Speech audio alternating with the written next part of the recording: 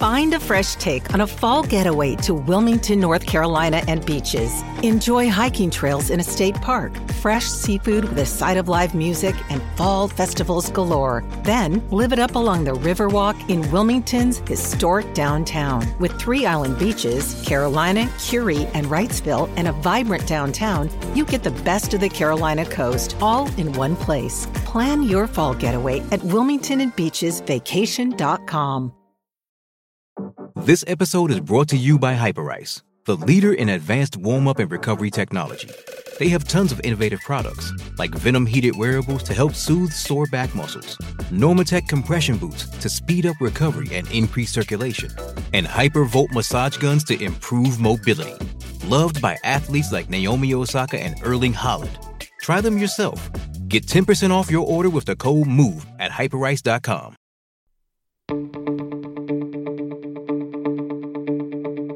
This is the Cubs-related podcast presented by CubsInsider.com. My name is Corey. I am joined, as always, by Brendan, and we are coming to you on Monday, March 8th. And we are coming to you on the heels of the announcement that we will have fans back in Wrigley Field for opening day. A small, limited number, so that ticketing situation is probably going to be a bit of a mess, but it's an indication that we are inching ever closer to the end of all of this and inching ever closer to hopefully at some point this season being at full or at least closer to full capacity at beautiful and historic Wrigley Field, which is just really good news, Brendan.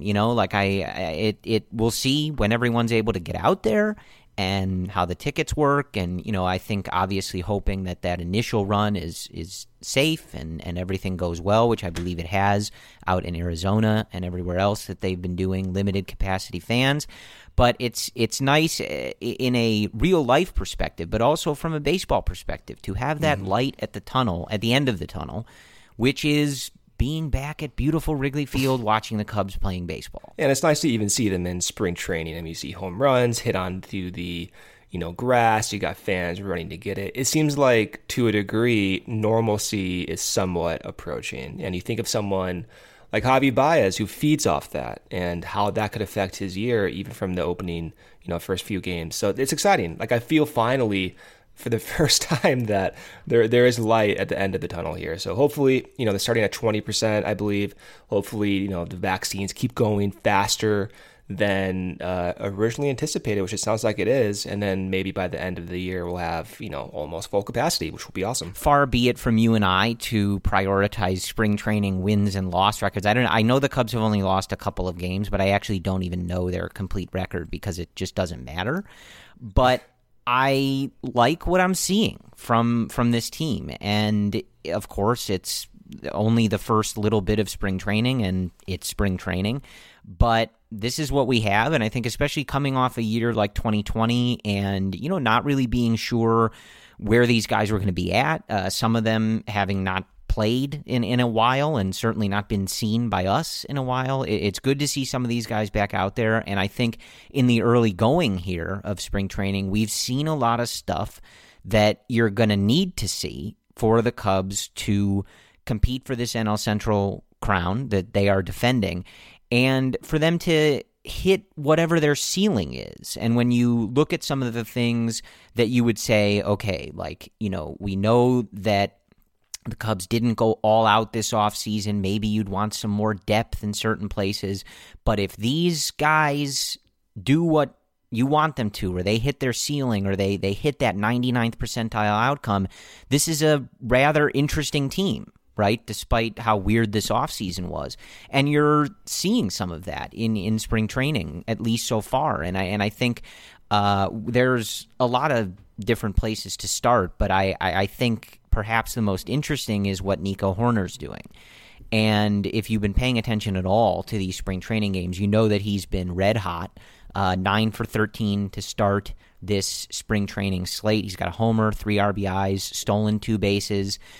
And, of course, I've said it a million times, even just in the last couple of weeks. You don't want to get too bogged down in the results, especially when you'd have to take a look. I don't know if Nico's getting hits off a bunch of AAA guys, right? If it's just a bunch of guys pumping fastballs to get their arms loose, you never know.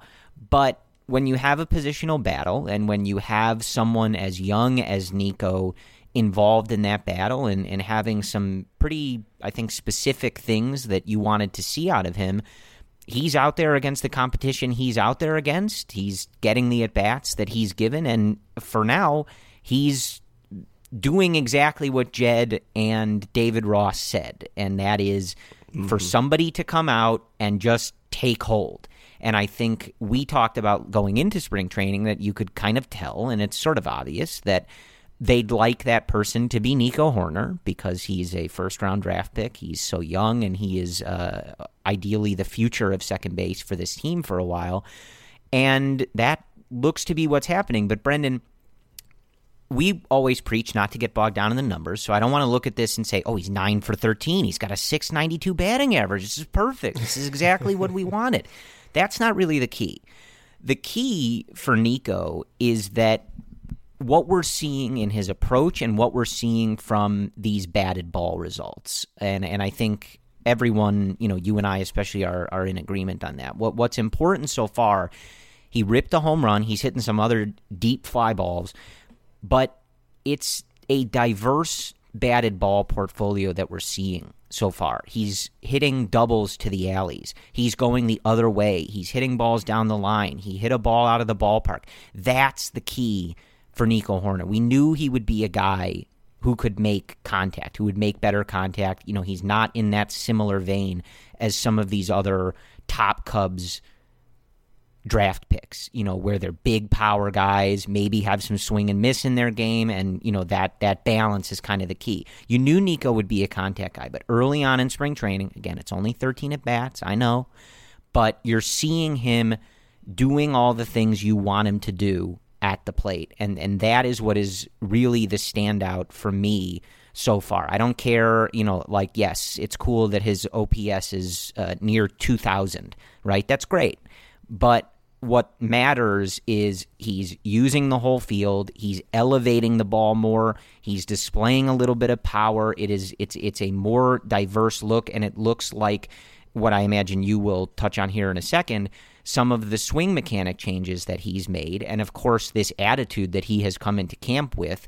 which is, I'm going to make this my job. Second base belongs to me. I'm going to be out there, now we know, at Wrigley Field, in front of those 8,000 fans, manning second base on opening day, and you're seeing it in the early going in the results. A lot of these guys are going through changes, and if you do see results in combination with these changes, then I think it's worth talking about. And I think for Nico, it's a perfect example. So he has made a change, and he actually stayed in Chicago during the offseason, right near Wrigley Field. So he's a California kid, I believe. He went to Stanford. So he stayed in Chicago during the offseason, and he worked with one of the assistant hitting coaches, Chris Valleca.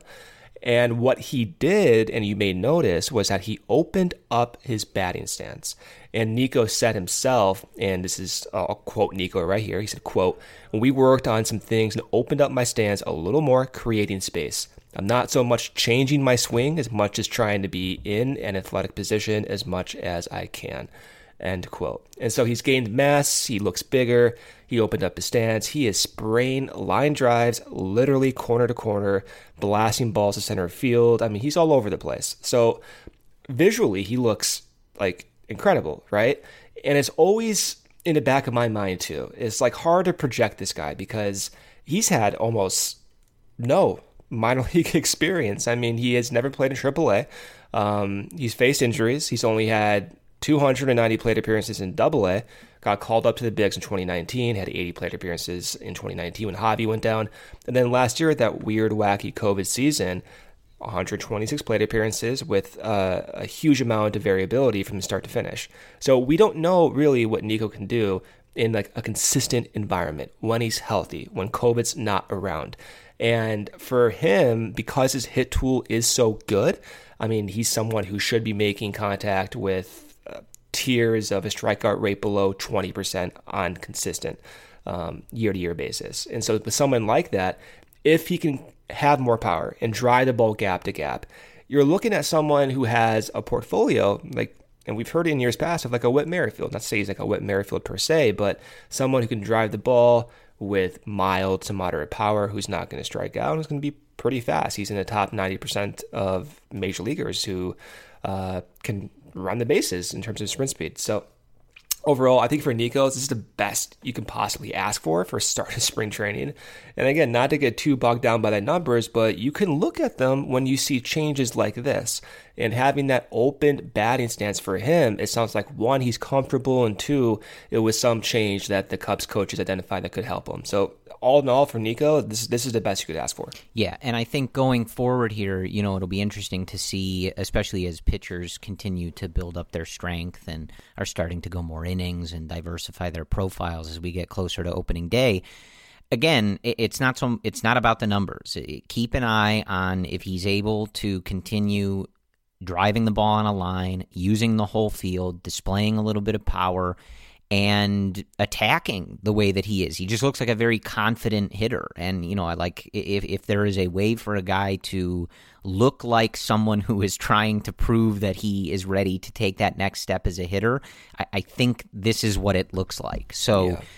It's I mean, he's got that attitude, man. Yeah. Like you just said it, but like, I don't know. There's like something about Nico that seems like fearless. And Stanford and college baseball is so different than coming from high school or whatever. But I do think Theo, when he was the president at the time, targeting some of those college bats like Chris Bryant and Kyle Schwarber, I do think there's something there. There's like this maturity where maybe for Nico, going through limited minor league experience may not be that big of a deal after all. And that's a rarity. And so maybe, he'll make the opening day roster and not let go of the job for the next 6 years. Like, I would not be surprised at this point. That sounds like a really nice plan. And as you alluded to, he's also one of those guys who, especially because he's so young and there's obviously so much room for that. But like, he's one of those guys where he comes into camp and you're like, oh, this guy's bigger. Like, this guy's put on muscle mass. Like you just see it. You're like, okay, this guy's forearms look like they're twice the size they were last season. Well, it's funny because like Evan, and we were talking about this, Evan Altman of Cubs Insider, he tweeted out one of his screenshots that we were talking about. And it's just like Nico from the neck down. And it's funny because he posed a question to a lot of fans like, hey, who do you think this is? And we're getting responses of like David Bodie and like big guys. We're like, no, this is one of the fastest sprinters in Major League Baseball. Nico Hoerner putting on, I don't know how much weight, but like, to your point, his forearms are huge. He looks like he gained a ton of mass, and that has to be good, I think, for him.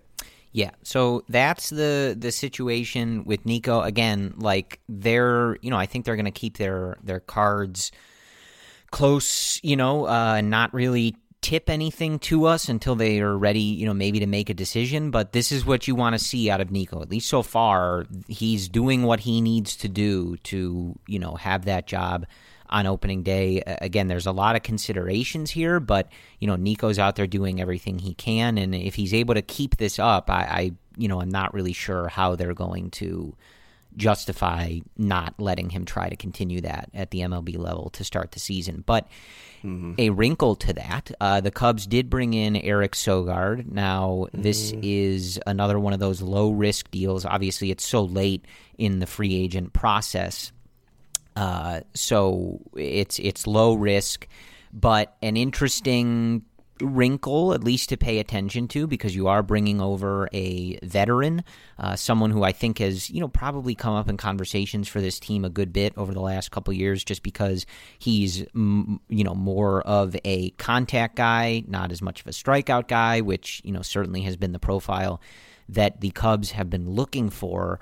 I got to tell you, Brendan, I have absolutely zero interest in this. I'm with you. I mean, it could work out, right? It could work out. It could, and it's never a bad. Depth is never bad, right? Yeah. Especially on a deal like this. If you don't want him on the MLB roster, you can see if he'd be willing to stay, in the minors and stick around or something, or you cut him loose. It's not a big deal.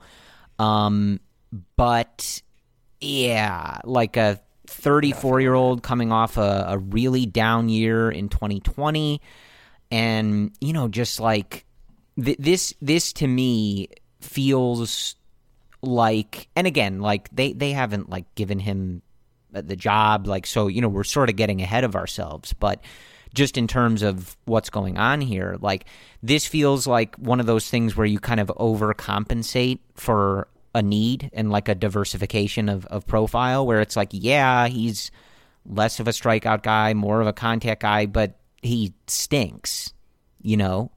But it's low risk. I mean, yeah. Said, like, I just don't want. I always worry about these things, that they're going to get some ideas in their head, that they like want Daniel this to work. Descalso 2.0. Yeah, it's not for me. The depth is fine, but I would much rather the three guys that were already. I just think those three guys are more interesting players, and then they're younger, and I think I'd rather the opportunities be going there than Eric Sogard. And that's not to say that other guys that were out there throughout this process, if they had brought Jason Kipnis back, other second base names that were out there, maybe, like, you see how it works out. And as you said, depth is never bad, but Eric Sogard just doesn't do it for me at this point in his career. And I know that you look at a lot of guys 2020 and it's hard to put too much stock in it, because if I'm going to put too much stock in Eric Sogard's 2020 season,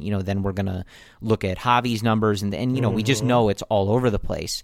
But Javi's not 35 years old. old. And he's not Eric Sogard. Yeah, so I just it's hard not to look at a guy who had a similar walk rate, a similar K rate that he did in 2019, but everything else was worse. A 54 WRC plus, just, this just isn't it for me. So again, depth is never bad. And, certainly a guy I think that on a low risk deal is worth having around. You see what he's got in spring training. If he's showing you something, it's worth having around, because it's not really costing you very much.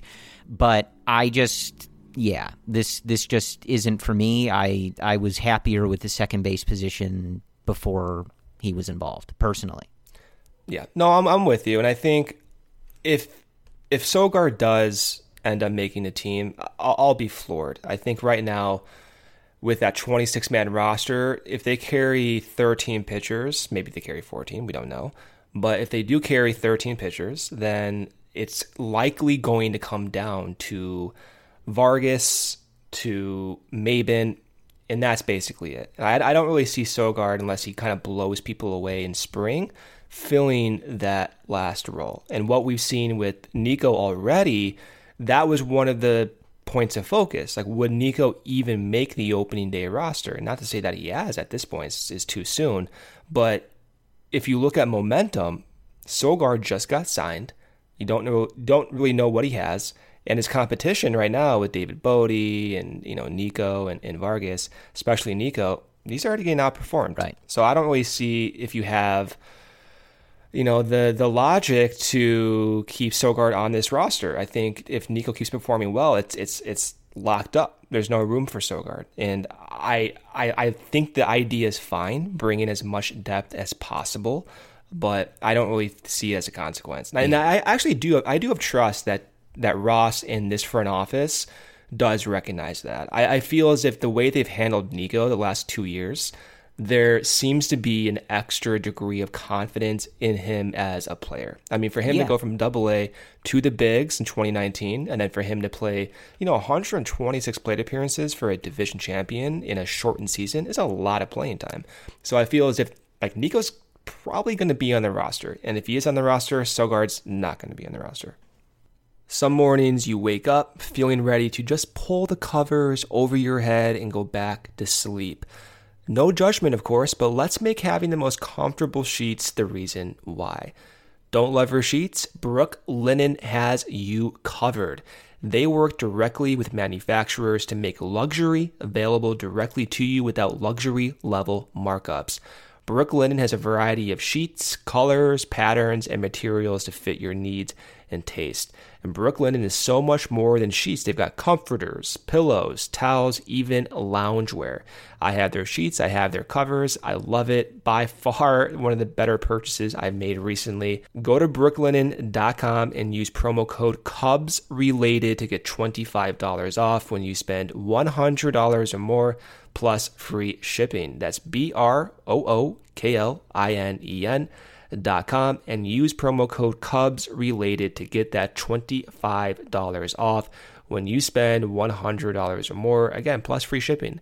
That's brooklinen.com and use promo code CubsRelated at checkout. Speaking of second base, like Daniel Descalso is just always going to stick with me. It is. And I'm sure you guys are tired of hearing about it, but we've just seen at times, and you don't even want me to bring up some of the other names that we've sat through that you don't like, that they stuck with and put in the leadoff spot and all that other stuff, despite everybody watching the games going, why do you guys keep doing this? So I'm just scarred from some of that stuff, and I'm looking at a guy in Sogard who, I'm looking at the StatCast numbers since 2015. I mean, this is a guy who's 85 miles an hour or less in exit velocity. 3 of the years since 2015, he's been in the bottom 6 or 3% of exit velocity in all of Major League Baseball. And his 2019, which ended up being a more solid overall year, is buoyed by 13 home runs, which is more than 10 more than he ever hit in another year. So clearly that was one of those, ballpark situations where the ball is probably juiced and he's running into some home runs. I mean, he had never hit more than 3 home runs in a season before. He had 13 in 2019. So, that's not happening again. That's not a real thing. That's a complete outlier for a guy that's been in the league this long. And he makes a bunch of weak contact. So, again, not to go back, they're not even on the team anymore, but we all sat through Almora and Descalso and other people leading off and getting tons of plate appearances for this team, despite a lot of evidence that really shouldn't be happening. So, again, as a depth move, as hey, here's a veteran with at least somewhat more of a differentiated contact profile than a lot of the guys you have. Let's see what he's got. Let's, maybe see if he can impart some veteran, role player wisdom on some of these guys. Hey, that's great. I'm just getting out ahead of this, that I'm preemptively a little worried about someone like this, because I don't like these numbers, and I just don't want them to get not that they would do this. And, now we've got a new president. David Ross is only in his second year, so some of this stuff doesn't really apply, right? It's not Theo and Joe Madden. So, we'll see what happens as we go forward here in this sort of new, it's maybe a little bit of the same era, but it's a new era.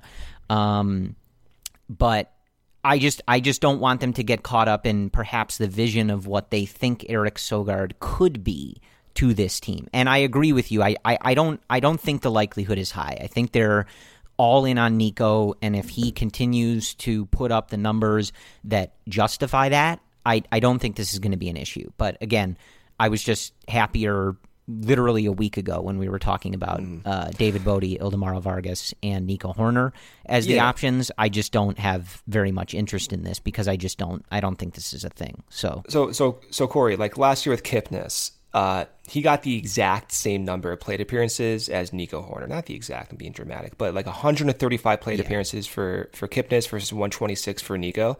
And remember how good how good Kipnis was at that start, right. And he still failed to basically get dramatic. Yes, I will. That's a good point, and I will give them that. When Kipnis slowed down after that hot start, they did not keep trying to make that a thing. They recognize that. So yes, again, this isn't what they're doing, and I don't mean to put that on them. But look, here's why I'm going into this. I don't really think we're going to end up talking about Eric Sogard that much. So Brendan and I, let's just get it out now. Here's what we think, right? If something changes, then we'll bring it back up again. But this is the stance, and I would imagine it's not going to be much of a thing. But yeah, the main point at second base is that Nico's awesome. He looks really good right now, and if that keeps up, it's very exciting. And it's getting back to what I said at the beginning of the show in terms of seeing things that kind of give you a vision of how does this Cubs team hit their ceiling, right? For this entire offseason, even, after the Darvish trade and everything, we've been pretty consistent, Brendan and I, the entire time that we believe this is a competitive team, that this team has a ton of talent, and that, perhaps this is a year where you need a lot to go right, maybe more than other years. You can't necessarily rely on depth or the talent, just being so overwhelming that you can get away with some stuff. Like they got to hit that higher percentile outcome. But there are things that you want to see that would lead you to believe that that's possible. And even though the average win projection for them, whatever, these computers spit out, is like, what is it, Brendan, 80 to 85 wins, depending on where you're looking, something along those lines? No, a little bit larger, I would say. Yeah. I think it's like 82 to 88. So there's the talent on this team, I think, can outperform that easily, but you got to check all those boxes, right? And one of them is Nico taking hold of that second base job and being the player that you drafted him to be. Like, if Nico is, not like to put like, oh, he's an MVP candidate. That's not getting crazy, but like, if he is the type of guy who, as this year goes on and by the time we end the year, he has like clearly supplanted, the role of second base, it's his, and he is blossoming into that player that you drafted 24th overall in the 2018 draft, and you're seeing it, that's a huge consideration for this team and would, I think, drastically affect the way that, if you knew that going in, you'd project this team differently, right? And you'd look at them completely differently. And I think another one, which we can transition to now, is Jock Peterson, who's dropping bombs so far to start spring training. Now, both of the home runs that he's hit have come off of righties, which is not the handedness that he needs to work on. But again, so what? As long as he's dropping bombs against somebody, that's a good place to start. And that's another one where, you see what happens. Like it's a tough hill to overcome. Like he has not had success against lefties. It's not easy to just magically make that adjustment and be better against something like that. It takes a lot of time, and a lot of guys don't ever figure out splits like that. But this is a guy who is on a short deal. He's playing for another contract. He is playing to prove himself as someone who's getting an everyday opportunity, that he deserves that. And, we've seen before guys kind of just go off in situations like that. And I'm not going to put that pressure on Jock, because I think that's a lot to ask of him, that, he's just going to be mashing both sides of the plate. Like that would be a massive adjustment for him to make, and really, really impressive.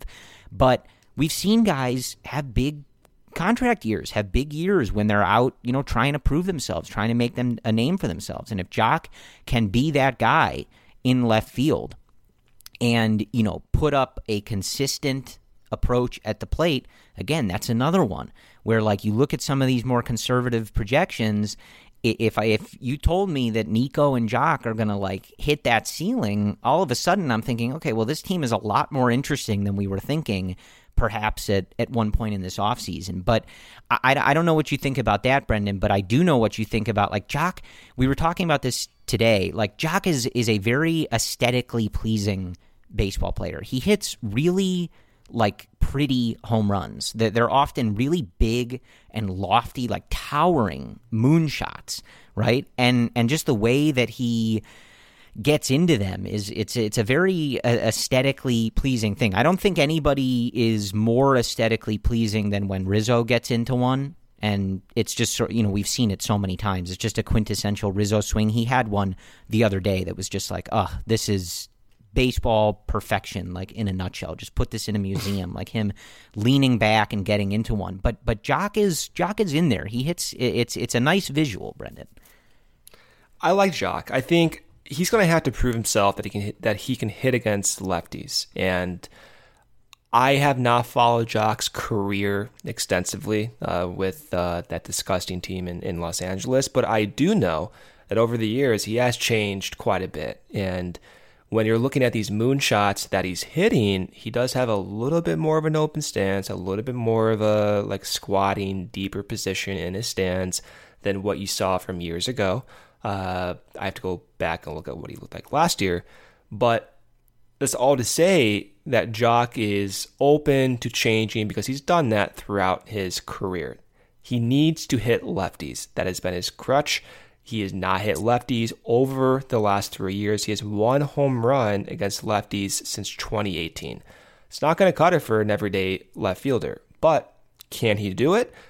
Yeah, maybe he can. I think his role in Los Angeles was very similar as a comparison, not exactly because of the playing time differences, but think of like a Jorge Soler type situation where the Dodgers had so much talent and so many iterations of lineups that, of course, you're going to optimize that lineup by not batting Jock against a lefty. And the Dodgers used like Kike Hernandez and Chris Taylor against lefties instead of Jock. So is that to say that Jock cannot hit lefties with increased exposure? No, that's not good enough evidence. And the only evidence you can get is if he gets consistent playing time. I hope he can do it. I think the Cubs signed him and gave him $7 million as confidence that he can do it. And getting Jock over Schwarber, I think, was a pretty demonstrative point by this front office that he can actually be an everyday left fielder. So I think it's worth following. And as Nico, not going back to Nico per se, but if Nico does develop, we've already heard that Chris Bryant might get reps in the outfield this year. And that means he might get reps in left field, or he might get reps in right field to give Jay Hay days off against lefties or whatever. So I don't think Jock's value for this team is dependent on his ability to hit lefties. I think if the Cubs infield like Nico or Bodie steps up and Jock ends up being a predominant right-handed pitching hitter, that's fine. You know, he can provide value that way. He can have at least a 360 weighted on base average maybe. But I do think he gets a chance to start against lefties at the onset of the season. And from what we've seen so far, like I have a pretty bad spot for these former Dodger hitters, but I like what I see. I think he's fitting in nicely. This sounds like the guys really do like him, and I like the changes he looks like he's made, and he's blasting balls all over the place. I like it. I hope he does succeed, Corey. I would hope that you hope he succeeds. I'm a little bitter. Bitter. Well, yeah. If you're new to the podcast, Brendan and I don't care for the Dodgers very much, but we you know, the stink slowly washes off of him. But each game he's out there. Yeah, I do like what he brings. Yeah. I like the fact that compared to Schwarber and even compared to this entire lineup, Jed Hoerner made the point that he hits high fastballs. And that's something, like I said, like really no one else on this team does.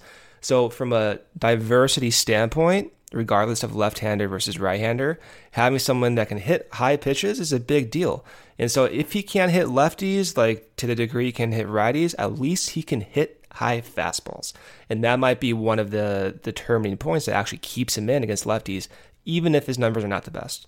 Jock mentioned that early in his start in Cubs camp that Jason Hayward was the first person to call him and welcome him to Chicago and, you know, just be that guy reaching out. And watching them, you know, come off the field and how they're chatting around the batting cage and stuff like that. We also, I think, one of the guys from Marquee, I'm blanking on which one, but was tweeting during one of the games about how every time Hayward and Brennan Davis were out in the outfield together, they would come off the field and you could really see them chatting and Davis kind of, you know, picking up stuff from Hayward and things like that. And it's all I just want to say is it's like so clear sometimes. It's always been clear, obviously. I mean, it sort of started with the speech in Game 7 of the World Series, but it's always been abundantly clear at times. But especially in this spring, and especially as the Cubs roster is changing in the way that it is, we just get so many reminders of how valuable Jason Hayward is in so many different facets of the game of baseball, but especially the human one. And when you've got a guy like Jock coming over from another organization, you've got a young guy, a huge potential player in your franchise future in Brennan Davis, and you can just see the value that Jason Hayward is having out there. It's just something I wanted to remark on because it's especially like we're not at these games and we don't even get to watch all these games on TV, right? And still, just like a week into spring training, it's like, you have so many different people just being like, man, Jason Hayward's like really an awesome dude. He's such a valuable human being.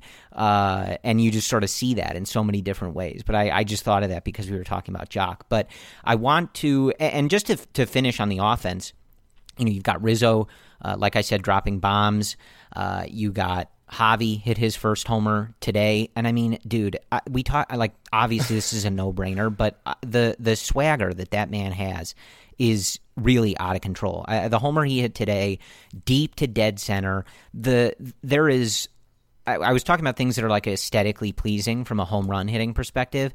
I don't know how you even want to categorize this, but Javi, when he gets into one and he knows it, and he does that little like stare and slow walk out of the batter's box. Today he was blowing a bubble while he was doing it. It's truly unbelievable, Brendan, how he's just dripping with swagger. It's like it's really sort of absurd at times how cool someone can look playing the game of baseball. I mean, look, Javi, the fact that he's hitting well and seems to be back in a good mindset, and a lot of his issues last year apparently were related to two factors that he talked about. The first factor was that you could not look at in-game video. And I was watching one of his pressers, I think from late August, just out of curiosity. And the tone in his voice and the way he went about talking about how important those in-game videos were for him for adjustments, it has to catch everyone's eye. So I don't know what the rules are this year, but I think they might be able to look back at in-game videos. I'm speaking yes, no, a little that's been been rectified, yes. Okay, that's what I thought. So I think that's a huge boost. And then, of course, the second factor is having fans back in the stadium. And there's some few players in the league who need that. And some people really feed off that energy. And Javi, when he talks about that, from an outsider looking in, you can't ignore it. So whether Nico, if that doesn't affect him with fans or no fans, doesn't matter. If it affects Javi, then fans are important for him, and it gets him going. And so the fact that you have both those back, I think could help Javi. Ultimately, though, really from like an actual like what's going on issue here, the main issue for Javi as well as the other hitters on this team has been those high fastballs. So if you just look over time over the last 3 years, KB, actually not Tony, but KB, Wilson, and Javi have just gotten blown away with fastballs up in the zone. And at times they've been able to hit it. At times they haven't been able to hit it. Last year, it destroyed the team. So for Javi to have that success that we saw in 2018, he's going to have to, like KB and like Wilson, hit those high fastballs. So that's what you need to be looking out for. But in the fact that he can't hit them with a high degree of frequency, just having fans back, just having the in-game videos back, I think is going to help him quite a bit. Well, I don't know about you, Brendan. I think I can speak for you here. But if you gave me the opportunity to bet on Javi Baez coming off of the worst year of his career in a contract year as fans head back to the stadium, if you ask me, do you want to bet on that guy to be good, I'm going to bet the house on Javi revenge season. That sounds like a perfect recipe for a man with a vengeance who, again, we just know is not the person that we saw in 2020. And Jake Arrieta, I think at one point in one of these media scrums that he did, kind of talked about the video thing, the fan thing. And, that was one of those things where a lot of people last year would say stuff like, all the other hitters don't have fans, all the other hitters don't have in-game video. But you got to remember, like, some of this stuff affects people differently. And what Arrieta was talking about was how, of course, they missed fans, and of course they missed the ballpark experience and how weird it was playing in empty stadiums and the sort of cavernous noise and echo and stuff. But he talked about how, as a pitcher, it's a lot easier to get into your routine because you're so used to not being in that routine for, every 4 days. And then every fifth day, it's your day. You wake up, you've got, the routine you have to go through, and you have to be in that mindset to pitch. And you're just kind of used to that. And he compared that to some of the hitters where it's like, you got to be there every day. You got to get up. And some guys really need that energy and that vibe in the crowd to tap into that. And, again, like I know for some people they're going to be like, well, everybody's playing in the same circumstances, but I think all of us know, like, there's different things that, some people like to listen to music when they go to the gym. Some people like to drink a protein shake to get hyped. Everybody has their different routines. And Javi is one of those guys who, you can kind of see it. He clearly feeds off of those Javi, right? He feeds off it. And that's fine. I don't see anything wrong with that. So it's big news for him, and I think everything just sort of lines up for him to have a big year. But let's switch to the pitching. I think to kind of close the door on the offense. We know what we want to see from this group, right? We know the position that is the one we're all looking at second base. Nico's doing his thing. And, as far as the other guys, I mean, I don't know how many times we can say you need Chris Bryant to be healthy and perform like Chris Bryant, and you need Javi Baez to perform like Javi Baez. Those are the real keys, and you're seeing these other guys hitting homers, and, they'll end up looking like themselves. It's about those guys coming together and, really just not performing like they did in 2020. But especially in spring training, you're not likely to see too much that is really shifting your opinion on guys like Anthony Rizzo or Jason Hayward, things like that. Like, they're going to go out there, do their thing. They'll be ready for April 1st at Wrigley Field. But switching to the pitching side of things, I will let you talk about Jake Arrieta. We saw Jake Arrieta pitch in a Chicago Cubs uniform this weekend, which was rather exciting. It was just one of those things where I think everybody's got pretty measured expectations for Jake. I don't think anybody's getting crazy with that, but just to... I mean, I remember the way it felt in 2015, Brendan, and I don't mean to suggest that it felt similar, but there's just, and everybody said it on social media, like there's just something about Jake Day, man. I remember in 2015 when my mom would text me and say, hey, who's pitching today? And I would say, it's Jake, so they're going to win, right? And I was never kidding.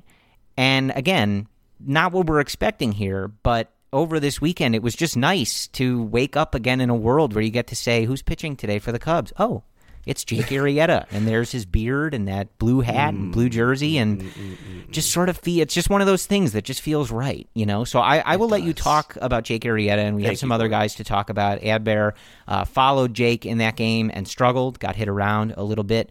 But I want to start with Zach Davies, because I think over the course of this offseason, and you and I are probably guilty of it, as the big Yu Darvish supporting podcast that we still are, but in a more just like as a person, not as a Cubs player, obviously. But I think Davies gets lost in the shuffle a little bit. And what I mean by that is Zach Davies is a good Major League Baseball player.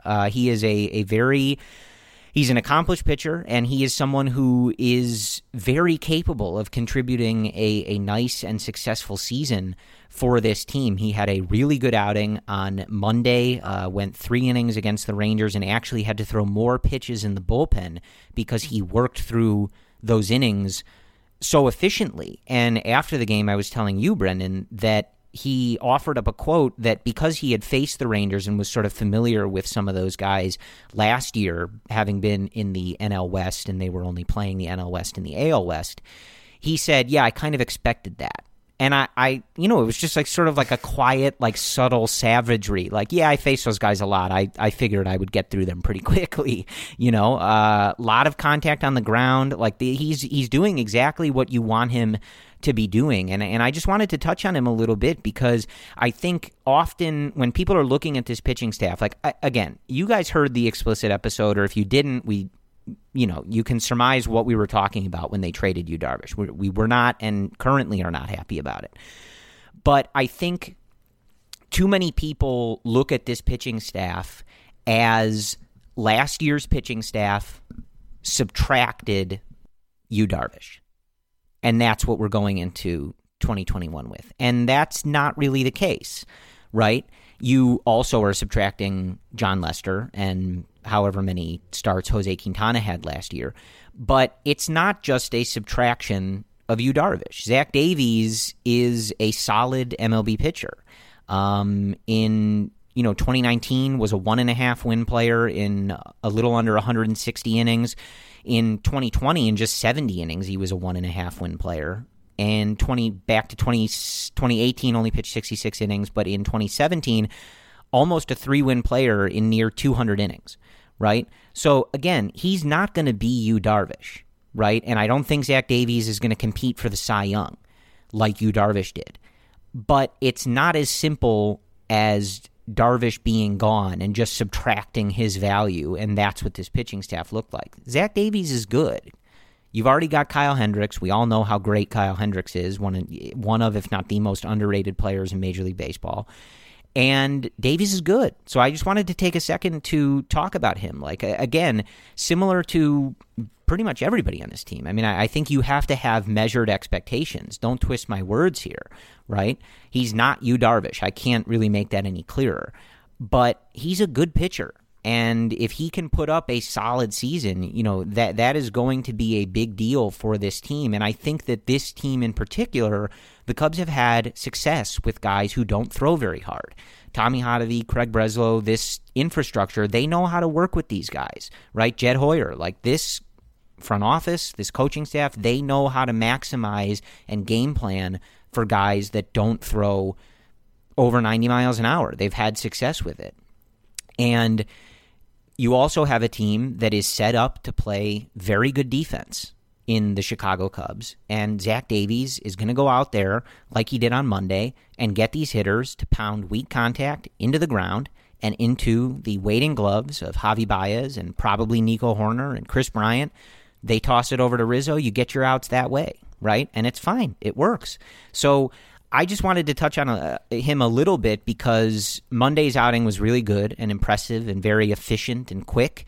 And I think it was just a good reminder that, he was, I think, seen as, basically a throw-in in that trade. Everybody focused on the prospects and what little we knew of them and how hard it would be to project their future. And trust me, don't take this as a relitigating of that trade. Maybe we look back at that trade in several years and are able to, reevaluate it. But I'm not relitigating it now. I'm just reminding myself and I guess everybody, Zach Davies is not just some throwaway, player that's going to do nothing for the Cubs. He's a solid MLB pitcher, and he's going to be a nice piece for this rotation. I think Davies, when you just take out the Darvish connection, he's a solid pitcher, as you said. Now, one concern, and it's fair for this rotation, is can they get enough whiffs when you consider that you have Hendricks and Davies and Arrieta presumably leading your top 3 spots.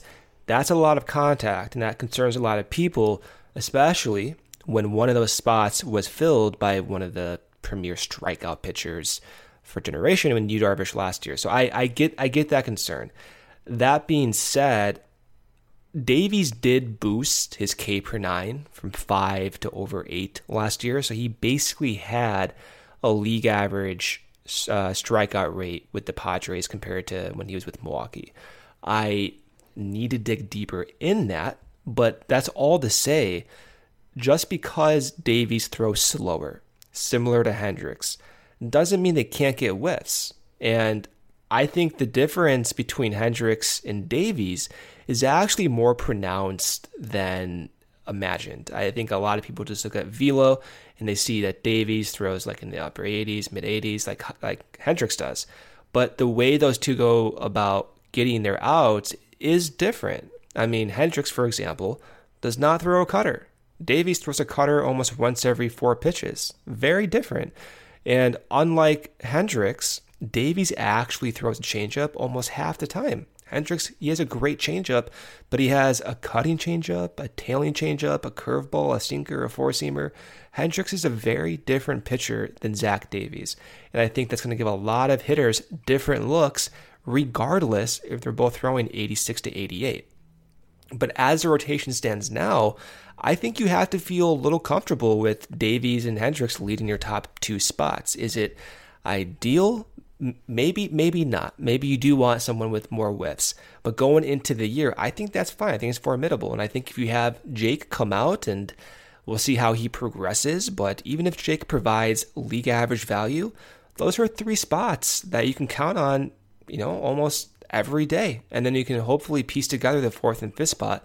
And they have so many options right now to do that. And you're hearing even about like Shelby Miller's new slider. And we're not going to get into it today, but that's just a point of emphasis that Tommy Hotovy and Craig Breslow, they are taking all of these pitchers that they acquired, and they're not scrapping what they did well. They're looking at what they can do to feel more comfortable, to get the best out of them.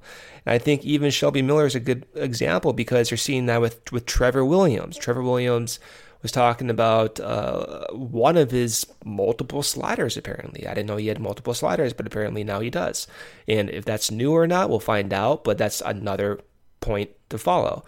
And so this is all to say that Davies, as a pitcher last year in San Diego, if you can replicate that with the Cubs, that's a sub-3 ERA guy with a strikeout rate that's league average. I don't care if he's throwing 95 or 85 doing that. I really don't care. And I think from my perspective, there is no doubt that I have not even looked at Davies, because it like triggers my Yu Darvish like love. Like I missed Yu Darvish. And so that's my fault. And so I don't even really know truthfully like why Davies was so much better last year. And that's just because Yu Darvish is like not on this team. But it shouldn't be like that. I think Davies deserves more credit. I think he deserves more attention.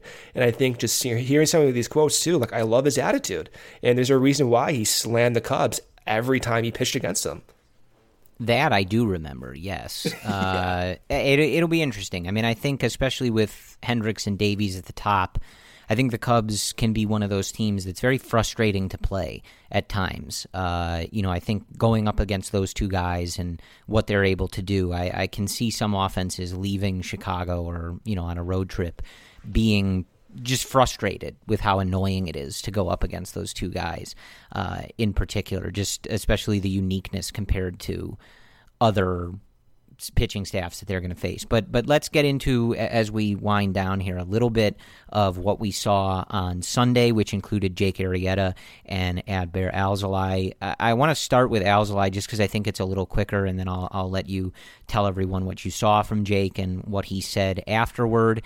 But it was a rough outing for Alzolay, and he goes 1 1/3, 4 hits, 5 earned runs, 2 walks, no strikeouts, gives up a home run. Not a great outing, but I think these are going to happen, and I think that these outings, especially in the spring, are important for a guy like Alzolay, and you don't want to see him get hit around like that. It was a lot of hard contact. It just wasn't his day, but these are the steps involved in taking that next step in his career and owning a spot in the rotation.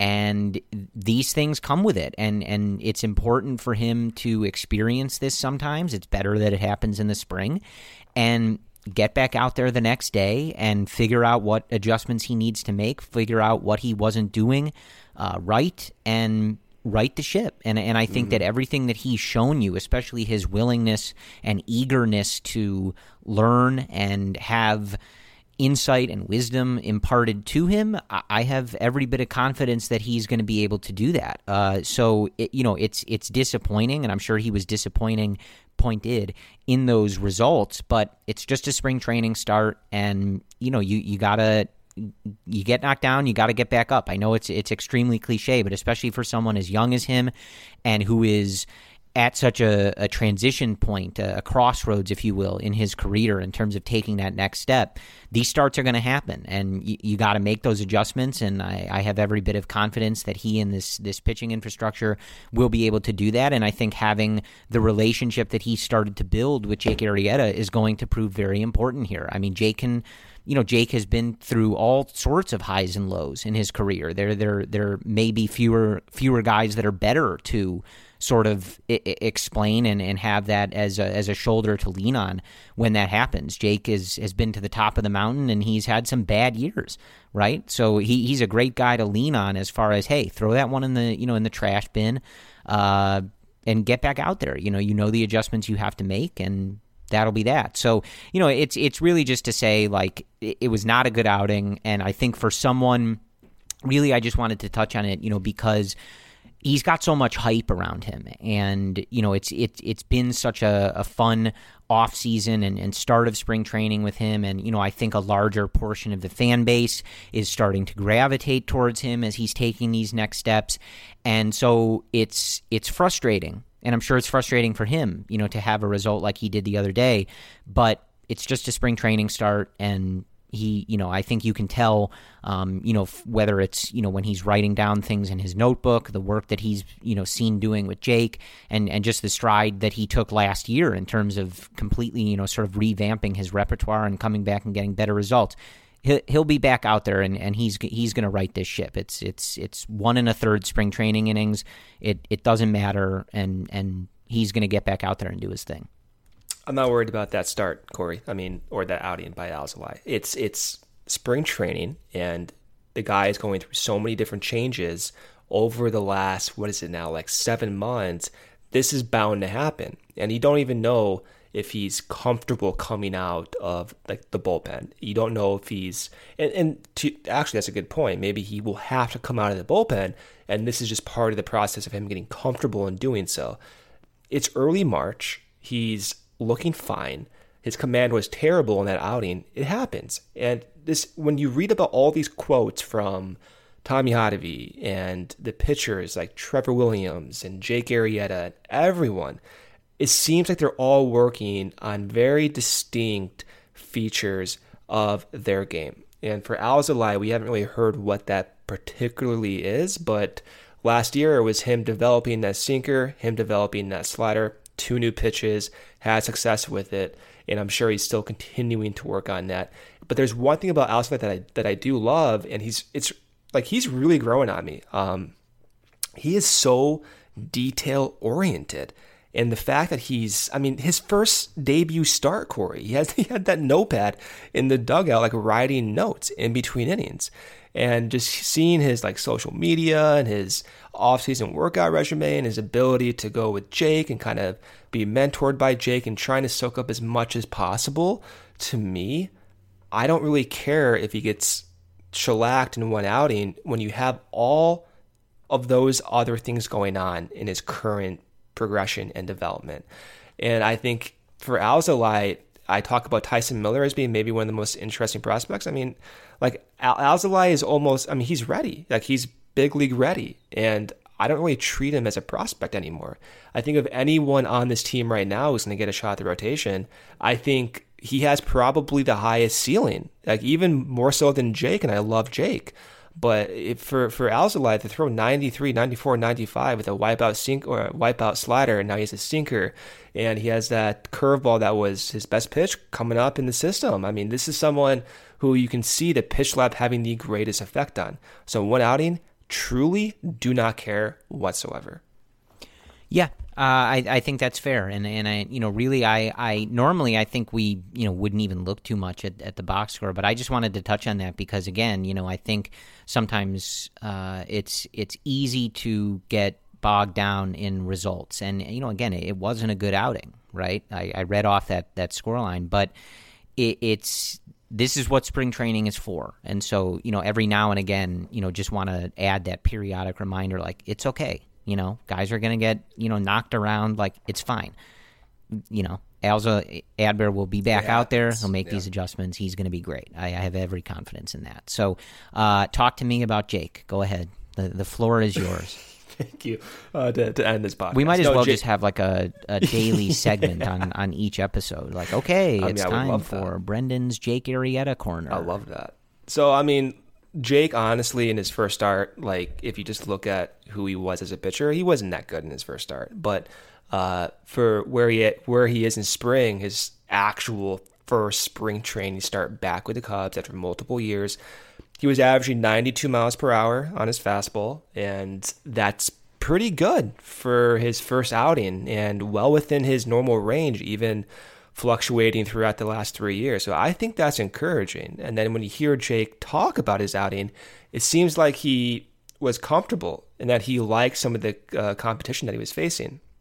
And so, this one quote from Jake that I love hearing was this short quote: "I was amped up, pretty good," end quote. That's who Jake is. but he was talking about how he liked getting out there on the road, starting off the game with 2 guys on base and immediately having to fight and get out of the inning, which he did. So the first 2 guys got on base, no outs, and he got out of the inning without giving up runs. And so that's good to see for his competitive side. But he really but it looked as if from my point of view that he was heavily focusing on that fastball command. And I didn't see too many elevated fastballs being set up by the catcher on his particular performance. And it looked like a lot of it was sinkers and fastballs on the outside portion of the zone, away from the zone. And you can really tell as a point of emphasis for Jake. And I think the command in the first inning, and even when he came back out for this second inning, wasn't sharp for him to where he wants to be. And so I think over time, as he gets more comfortable, that command's going to get better. And as Tommy Hotovy said, I think it was 2 weeks ago or a week ago now, that once he does hammer down that command, then he can start throwing more elevated sinkers and elevated fastballs. And I think we'll end up seeing that a little bit more. But a lot of this looked like it was just, hey, go out there, throw a ton of fastballs, try to work on your command, get amped up, have some, competing mindsets. And overall, for your first start from Jake, the velo, very encouraging.